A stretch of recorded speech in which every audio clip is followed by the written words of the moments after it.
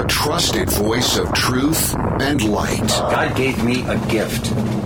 I shovel well. I shovel very well. And a rally point for those who've accepted the reality that they are not sheep. We've got a blind date with destiny. And it looks like she's ordered the lobster. This is the Brian Hyde Show. Well, hello there, and welcome to the show. This is a program dedicated to, well, thinking while it's still legal. And I only am halfway tongue-in-cheek saying that. I mean, seriously, it's not getting easier to speak your mind or think out loud these days. Not that everybody needs to say exactly what they're thinking, but wow. Have you ever seen more boundaries being erected and people policing whatever it is you're saying and thinking, and did you use the correct pronouns and so forth? All I'm saying is there's a lot of pressure on us, and I feel it too, but I'm glad you're part of the show. Look, I'm here not to tell you what to think, not to tell you how to feel, not to make sense of it all and solve your problems in 40 minutes or so. I can't do that. What I can do, though, and what I try to do on a daily basis, is share information with you that's thought-provoking. Sometimes it's a little bit outside of the box, and that's fine. There is no obligation, however, for you to believe what I'm telling you.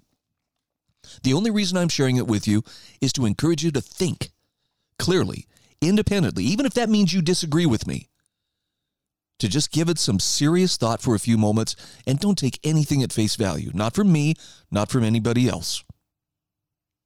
We're in a really crazy place right now as far as this world goes. You probably noticed. And if you want to get bogged down in it, well, just, open up a browser and start looking at the news headlines, and you'll quickly catch on that, wow, there's a lot of stuff that seems like teetering right on the edge. Now, some of my listeners who are familiar with the whole fourth turning methodology of historical cycles, you'll understand. This is what life in a fourth turning is like. And you can't live by the same rules in a fourth turning as you did in a third, a second, or a first turning. By the way, if you don't have a copy of Strauss and Howe's book, The Fourth Turning, it's really worth your time. But the bottom line is every 80 to 120 years, we go through a crisis. And it includes usually economic upheaval. It includes civic decay and breakdown of institutions. It often includes war. If I can just give you kind of a quick thumbnail sketch here.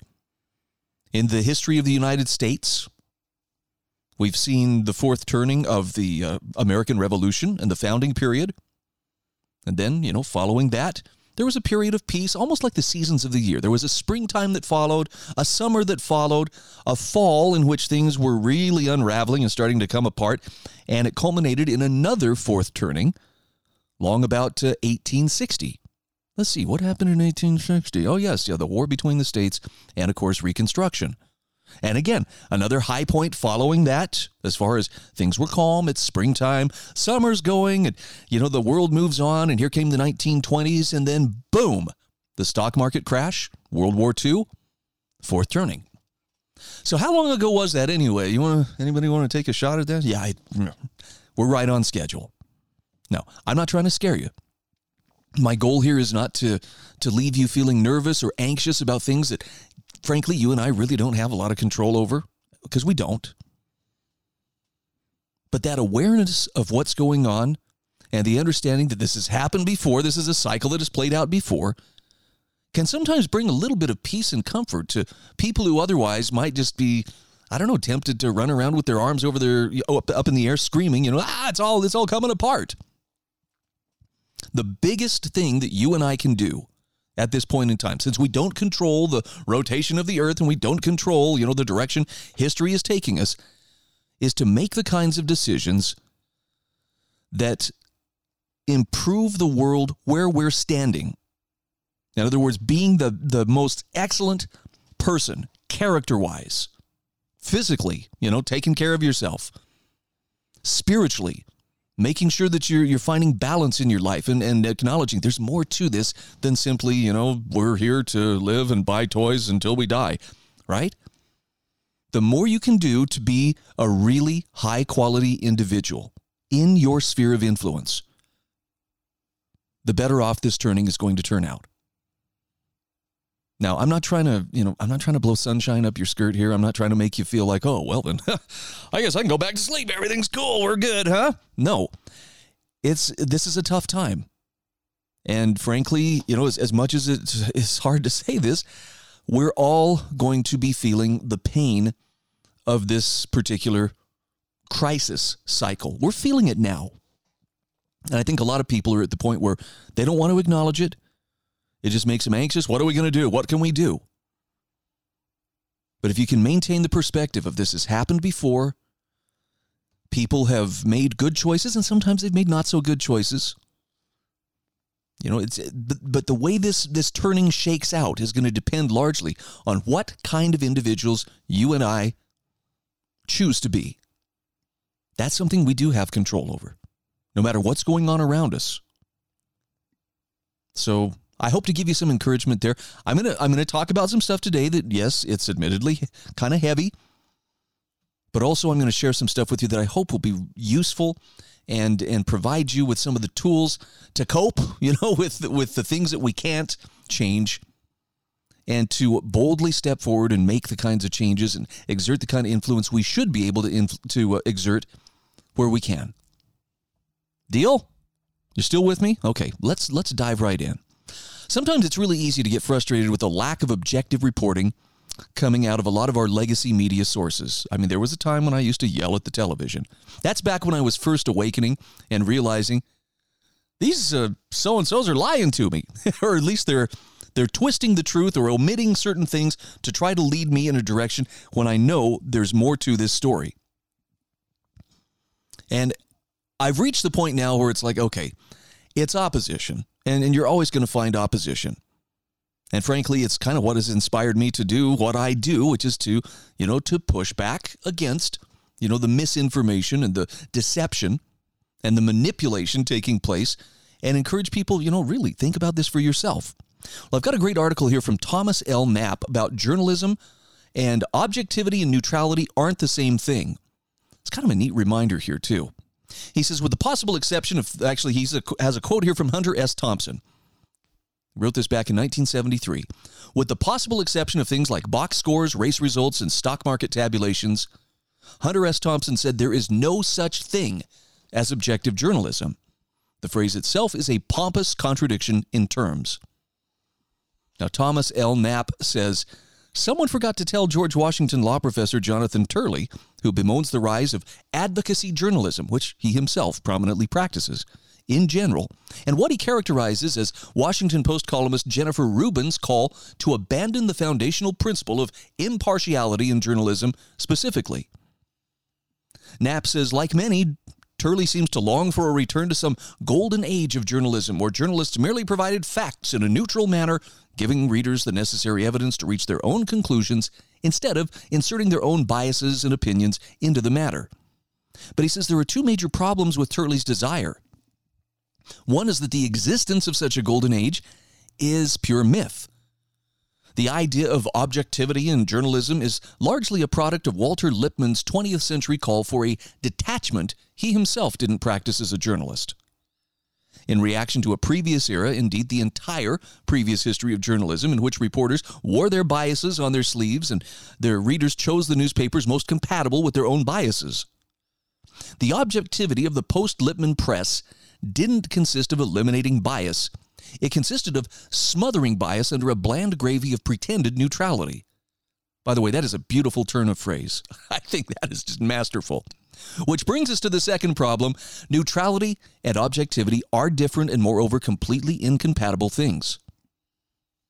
Objectivity is about discerning reality as it actually is, or at least attempting to do so. Neutrality is about not taking sides on issues. So an example of the two approaches, he says, let's take the subject of anthropogenic global warming. Earth is or is not warming. It is warming or not for particular reasons, including possibly human activity. And there are or are not specific consequences. Now, a truly objective journalist would work hard to find out and tell us whether or not Earth is warming, for what particular reasons it is or isn't warming, and what the consequences of its warming or non-warming are or aren't.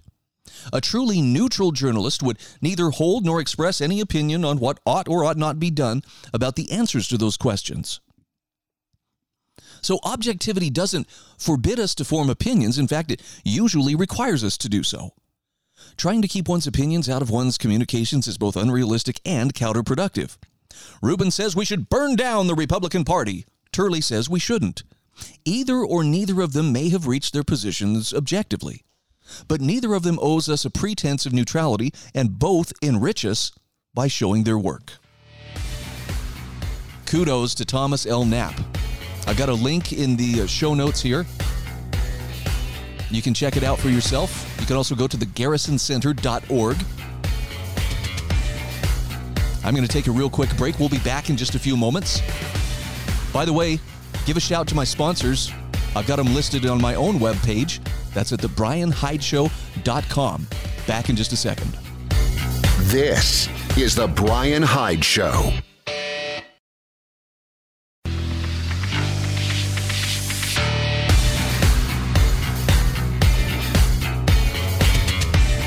This is The Brian Hyde Show. And we are back. Just a quick shout out to my sponsors, hslammo.com, monticellocollege.org, lifesavingfood.com, and garagedoorproservices.com. In fact, let me take a moment here to just talk about garagedoorproservices.com. This is a local company to southwestern Utah, meaning they serve St. George, Cedar City, Mesquite, Nevada, Colorado City, Arizona. And this is the company I would point you toward if you need an insulated garage door, or maybe you just need some installation, service, or repair on your garage door. These are the ones you want to talk to. You can call them at 435-525-2773. Go online to garagedoorproservices.com and let them take care of you.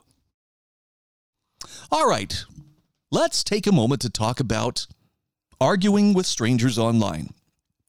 I'm not encouraging you to do so, by the way. I think it's pretty much a huge waste of time, but occasionally you do have the opportunity to engage with people online, and if you can do so without it becoming kind of a digital furball, well, you're doing better than most.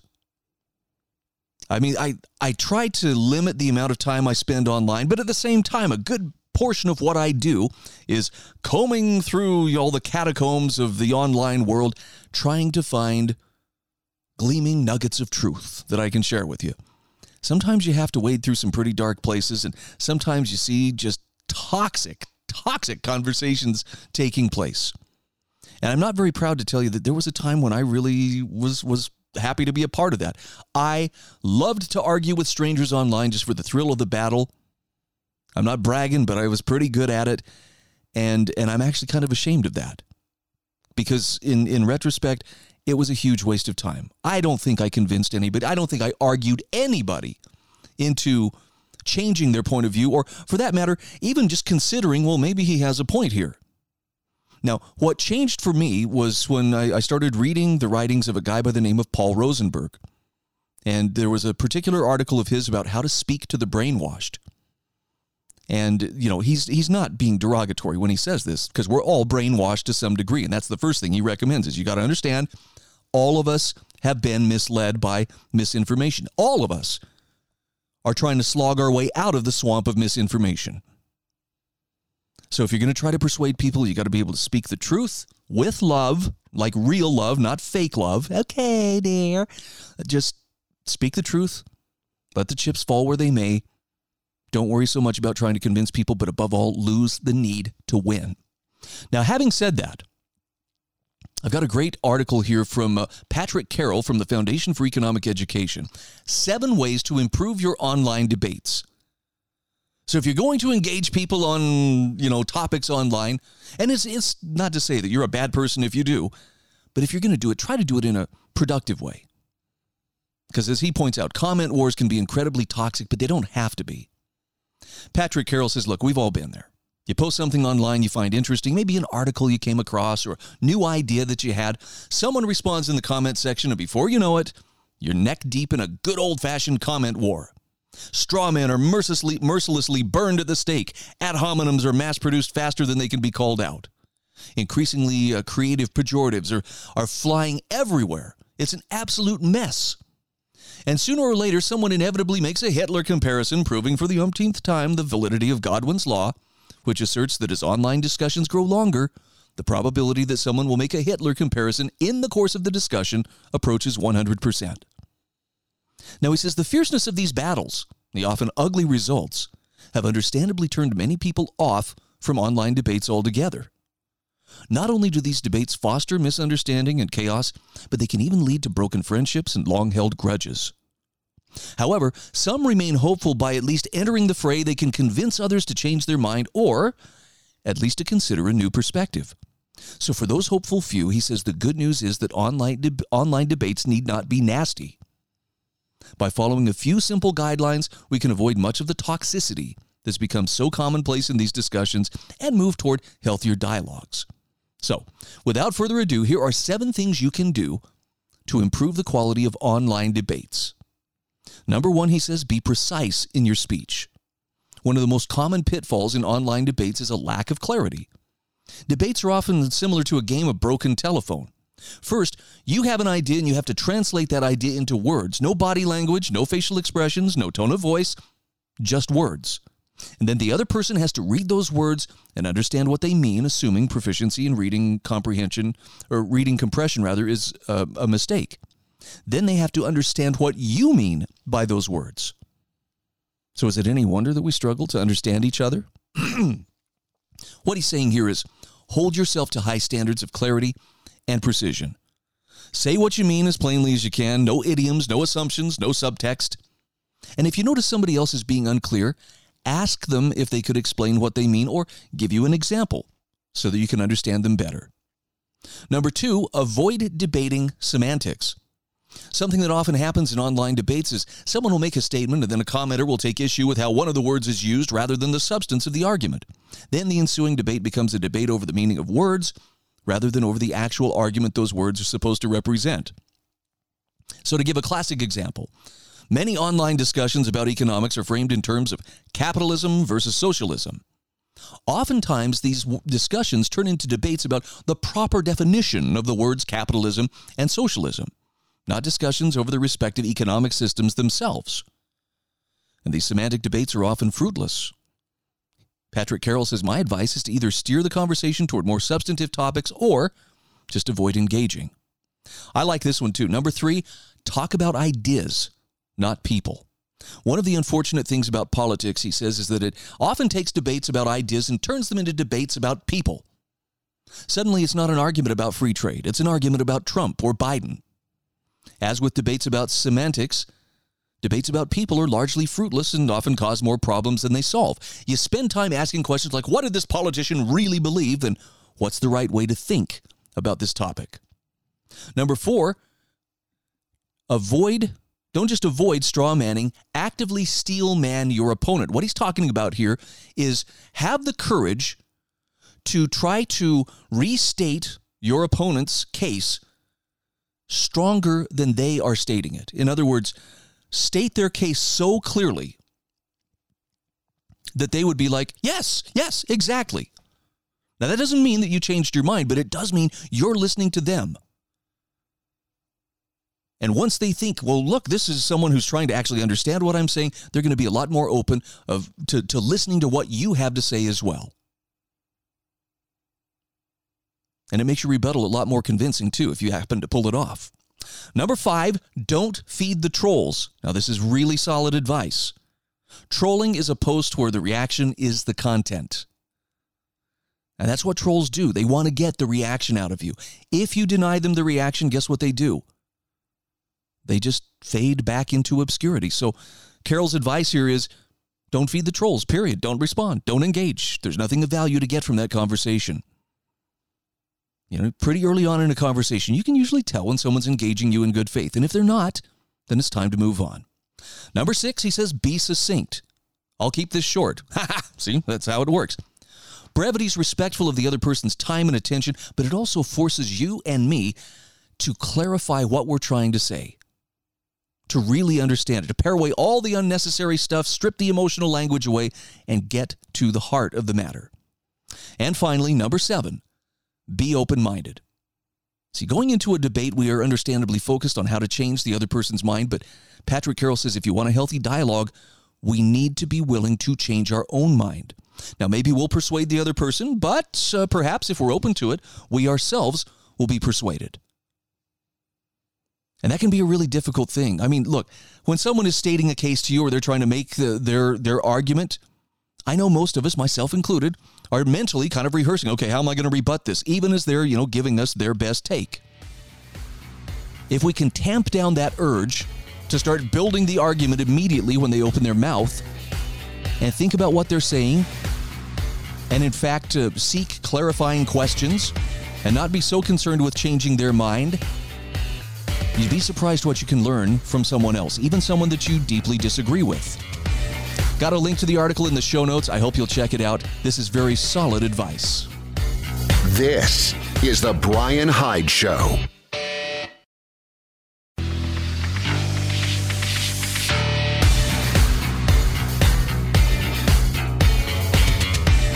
This is The Brian Hyde Show. Hey, welcome back to the show. We have less than a week. In fact, we have much less than a week to go in National Preparedness Month. And since these are kind of crazy times, I don't know if National Preparedness Month has ever made more sense than right now. Why am I telling you this? Well, because lifesavingfood.com is one of my sponsors. There's a link in my show notes. If you'll click on it, you can see for yourself. You have a lot of options to bolster your self-sufficiency and to give yourself more options than people who just kind of sit back and let the current carry them wherever. Makes a lot of sense, right? Take advantage of it. It's not like everything's going to change just because, National Preparedness Month is over, but if you've been looking for an excuse, to act on it, here's a good excuse. Oh, by the way, the 30% savings you could have on select items, click on the website link and find out for yourself what they are. I think you'll find that it might be a really good time to make your move. The growing lust for control over other people isn't just a problem that stems from the political left. I know, right now, the political left has captured most of the major institutions of society, the media, academia, a large part of business. It's there. Even a lot of the churches. It's really something. Politics, yep, they're dominating it right now. But as Max Borders explains, the great authoritarian arms race that's going on requires all of us to call out authoritarianism from wherever it's originating. And sometimes that's not just the left. He says there's a quote floating around variously attributed to Lenin and to Marx that enjoins authoritarians to accuse your enemies of doing what you're doing. Now, whether this was the work of Lenin or a fortune cookie writer in Akron, it doesn't matter. Powerful authorities are actively employing such tactics. When President Biden gave his now famous Dark Brandon speech against a blood-red backdrop that authorities could have cribbed from a Leni Riefenstahl film, it revealed as much about the machinations of the powerful as the depravity of their strategists. Up to this point, the authoritarians were slowly boiling us lowly frogs. Now the Politburo just turned up the heat. Click, click goes the burner. Well, there's a sinister brilliance in calling for unity while at the same time referring to half of the country as fascists. There's a glorious perversity in the psyop of calling voters extremists while directing the state apparatus, that extraordinary fusion of corporate and state power, to censor speech and harass your political enemies. But the true genius lies in whipping half the country into such a frenzy that they're just willing to let the apparatus put the 150 million under thumb. After all, they're just troglodytes. They are the other. And it's all being carried out in the name of protecting democracy. Max Borders says the stage was already being set in 2021 when the Department of Homeland Security released an advisory memo warning that domestic violent extremists, DVEs, including anti-government, anti-authority violent extremists, will continue to pose a significant threat to our homeland. Speaking of anti-government, anti-authority extremists, one of the American founders wrote that the tree of liberty must be refreshed from time to time with the blood of patriots and tyrants. Now, does it matter that today's anti-authoritarians are often peaceful people who want to express their skepticism of state power in a tweet? To the DVE advisory, Department of Homeland Security Secretary Mayorkas added, the DHS has renewed its commitment to work with our partners across every level of government, the private sector, and local communities to combat all forms of terrorism and targeted violence. So DHS didn't conscript a Stasi. Volunteers have lined up to work with them. Nina Hide-a-Little-Lie Jankowicz had just been another fangirl of the apparatus before she was recruited to head up the Ministry of Truth, that disinformation board which was and may still be a thing. Let's not forget the FBI raids the homes of voters that they don't like and works with social media platforms like Facebook and Twitter to silence dissent and brand dissenters as extremists. Click, click goes the burner. So when it comes to branding half of America extremists and fascists, Team Blue is positively credulous, sometimes frothing. That means they care as much about Red Team or Team Red's rights as they do about those of the Uyghurs in China. Indeed, the administration's latest efforts reveal more steps towards Sinoforming America up to and including a CBDC, central bank digital currency, a monetary panopticon that will roll out under the watchwords, "The innocent have nothing to fear." He says those afraid of creeping authoritarianism coming from the left might be inclined to look to the right for electoral salvation, but he says increasingly you will find that the other side will be motivated more by revenge than by the protection of any principles or American ideals. You know what that means? That means Team Red is more likely to seize the apparatus and turn it right back on Team Blue. Far from decrying such moves out of principle, Team Red will bask in all the schadenfreude. That is until the pendulum swings back. Now, Max Border says the current configuration creates incentives for reprisals likely to swing back and forth until the apparatus breaks down, and that could mean a civil war that pulls most of what's currently the indifferent center into picking a team. So the nation finds itself pulled into a game theoretical construction that's unlikely to lead anywhere good or healthy. It's an arms race to see who can be more authoritarian. The cleverest in the Beltway will try to tell you otherwise, even those whose work you might have long admired, because they've decided that the evidence demands that you pick a team. Here's a tweet from Jonathan Rausch. "Could we please retire the both-sidist trope that both parties are captured by their radicals? Here's more evidence that the country has one extreme party, not two. I'm retired." He says, this is Max Borders speaking here. He says, "I'm reminded of the old Nolan chart, which, although not a perfect typology of politics, is still more accurate than a spectrum that goes from left to right. David Nolan added another axis, libertarian to authoritarian, that was designed to add another important dimension to the political landscape. I try to describe it to you, but it's best you click on the article and just see it for yourself. But unfortunately," he says, "the incentives in culture are like centers of gravity pulling people down. That is, progressives, moderates, and conservatives are becoming more and more authoritarian. Historically, red shirts and brown shirts hated each other, but both had their feet planted on a lot of common ground. It's not even clear that these groups are conscious of the process. It's more that animus can turn people into what they claim to loathe. And that's certainly happening today. Each side defines itself against its enemy and imagines it's on the side of the angels. They think of their tactics as a necessary evil, so stepwise, embrace evil. Click, click goes the burner. Partisan intellectuals on either team will wag their fingers and warn us of both sidism as if there was some cosmic scoreboard of authoritarianism that only they are privy to. Some even call themselves libertarian, but notice how they scratch themselves, having lain down with dogs. They are selective in their outrage. They join in on the finger-pointing and tukoke. They pick a team." Now he says, on a personal note, "I'm fully aware of the impulse to tolerate the growth of authoritarian power rooted in fear and animus. After 9/11, I failed to heed the warnings about what kind of surveillance state measures, such as the Patriot Act and later the spinning up of the new Department of Homeland Security, would mean for American civil liberties." And he says, "I was wrong. In hindsight, I can see that I'd been overcome by fear and polarization. I had picked a team." Click, click went the burner. Since that time, subsequent administrations and legislatures have built on these measures to create what is now collectively known as the deep state.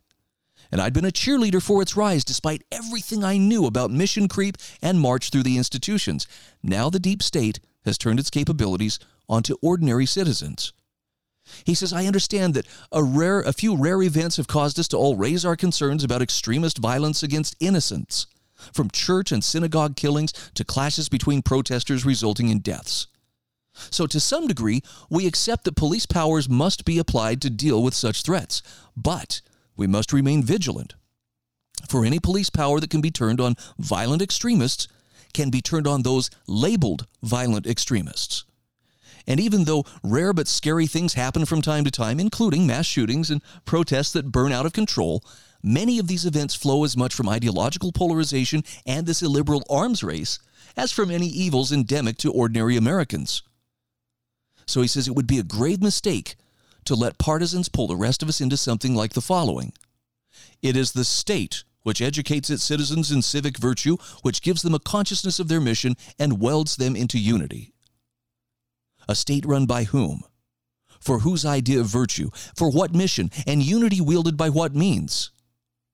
And yet both sides seem to have accepted Mussolini's words implicitly as they struggle to seize power.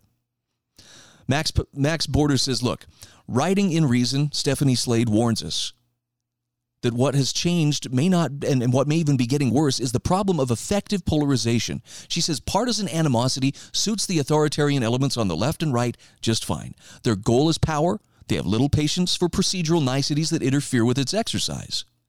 As history teaches, a base whipped up into fear and fury is ready to accept almost anything to ensure its own survival, perhaps even the destruction of the institutions and the ideals that make America distinctively itself.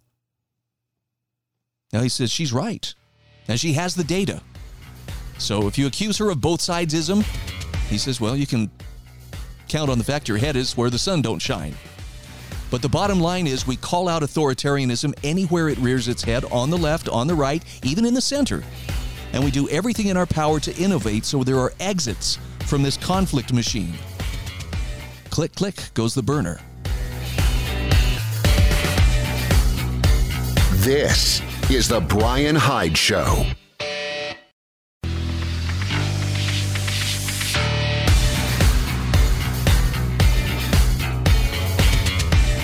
This is The Brian Hyde Show. Hey, welcome back to the show. Hey, if you haven't subscribed to my show notes, I would encourage you to do so. You can just go to my website, thebrianhydeshow.com. Give me your email address. You'll see the place to do it right at the bottom of my daily show notes. And here's what I'll do with that. First of all, I will never give, sell, or even lend your email address to anybody else. It ain't none of their business. It's something that I will hang on to. But each day that I do the show, I will send you my show notes, which consist of a collection of articles that I found that I think have relevance to what's going on around us and may offer some insight as well as some empowering advice of ways that you and I might deal with things. I've also added a new feature, which I will also send out to you. This is no charge to you. It's a daily feature that I'm currently doing on some different radio stations.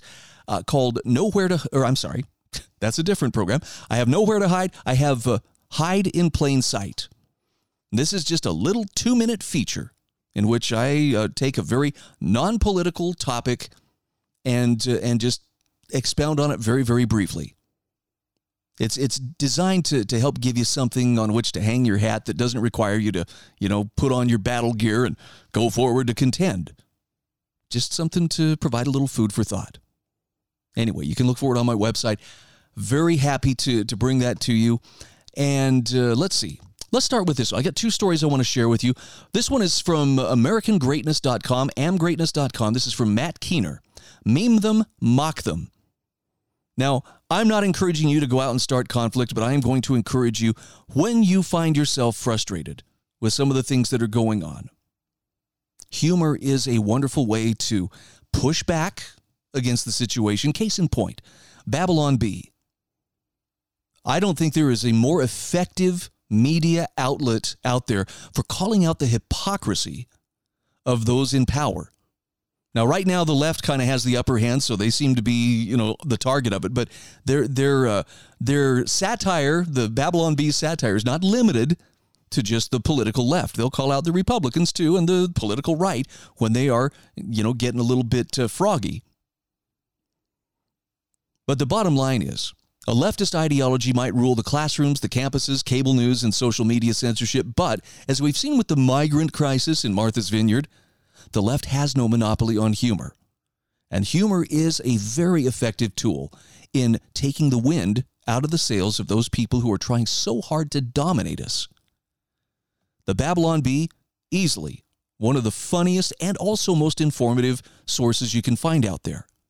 And they never come across as, frothing, Alex Jones, rawr, but there's some really keen and pointed humor that helps make the point.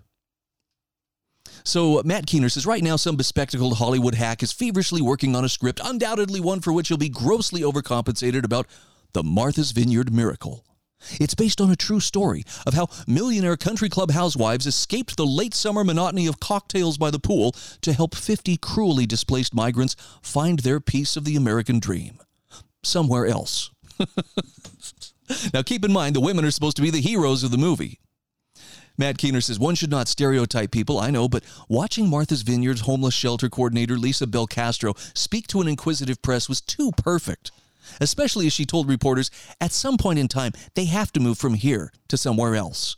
Now, they would be the 50 mostly Venezuelans sent to the island by Florida Governor Ron DeSantis in an effort to share the load and perhaps to prove the point that our current border policies are untenable. Belcastro said, we do not have the services to take care of 50 immigrants, and we certainly don't have the housing. We are in a housing crisis as we are on the island. And we can't house everyone who lives here and works here, so we don't have housing for 50 more people. Now, Belcastro's brutal honesty, her lack of awareness given her job title, the nature of what American southern border states experience daily, make her an easy target for mockery. And the memes highlighting the residents' hypocrisy are a treasure trove of comedy. Faced with the consequences of the very policies most of them voted for, the good-hearted liberals of Martha's Vineyard called the National Guard. There was the scene from Forrest Gump, reimagined with Forrest as the migrants trying to find a seat on the bus, Martha's Vineyard. Seats taken, the students, or Martha Vineyard's residents, exclaim. Or the Homer Simpson meme where he disappears into the bushes, only this time he's holding an "In this house we believe no human is illegal" sign, only to reemerge holding a sign reading, "No trespassing, you're on camera." He says, my personal favorite was the cartoon meme of the man fake drowning. It's the recurring image of a man with his face barely poking out of the water. Only when you zoom out, he's not drowning at all. He's sitting on the bottom of a very shallow pool. If only he would stand up, he'd be fine. For the Martha's Vineyard version, the pool is massive and in the backyard of a mansion and captioned, "We don't have the space."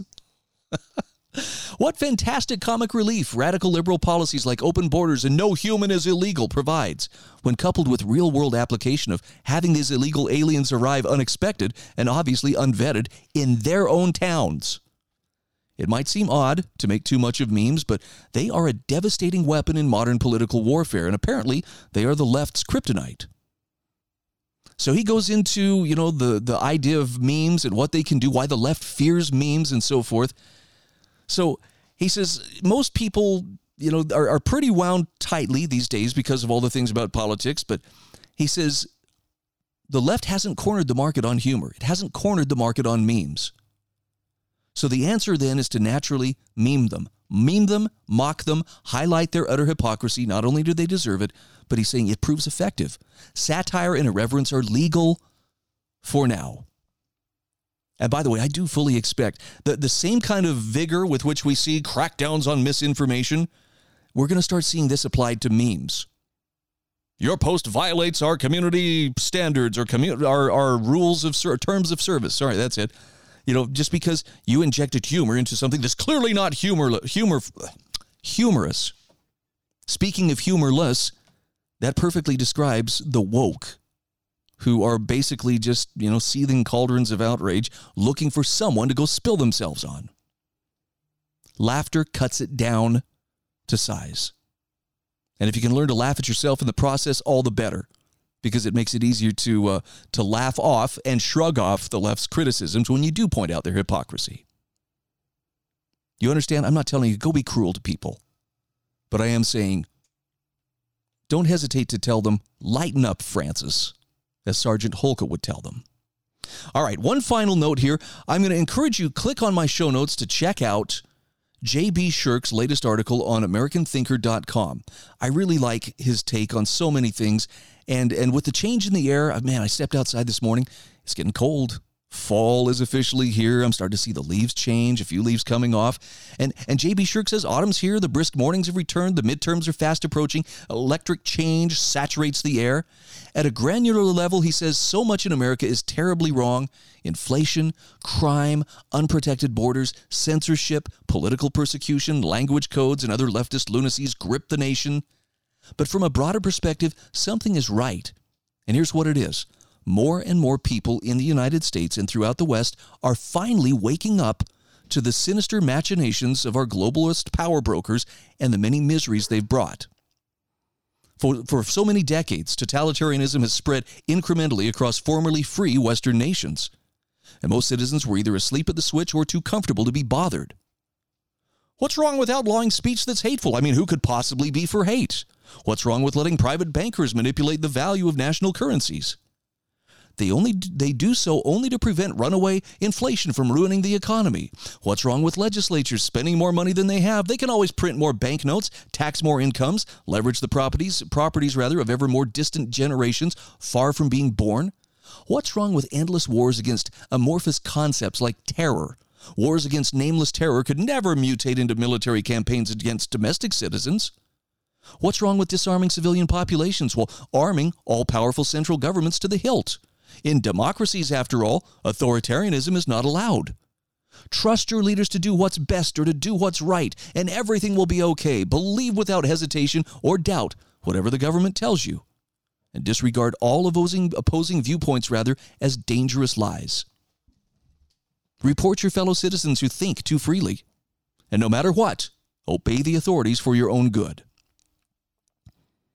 People are catching on to this. And here's the kicker. Here's what he's getting at. When stuff like this happens, it not only pushes us into some very uncomfortable space, but it also opens the door for people to step up and do the right thing. In fact, he says, remember, no matter how dark it gets, all it takes is one hero to push back. Heroes, after all, are not remembered for following the crowd. They emerge because they run in the opposite direction, often into known danger, and spur others to stop, turn around, and act. It's always the lone voice that inspires a people to rise up against the injustices of any age. It's the stubborn persistence of the few who marshal real change. It's the resolute among us who peer at the raging inferno without fear. It's the wise who remember that every waterfall begins with just one drop of rain. And it is the hopeful who can look around at today's chaos and clearly see the opportunity for great change. This is your call to become a hero. This is The Brian Hyde Show.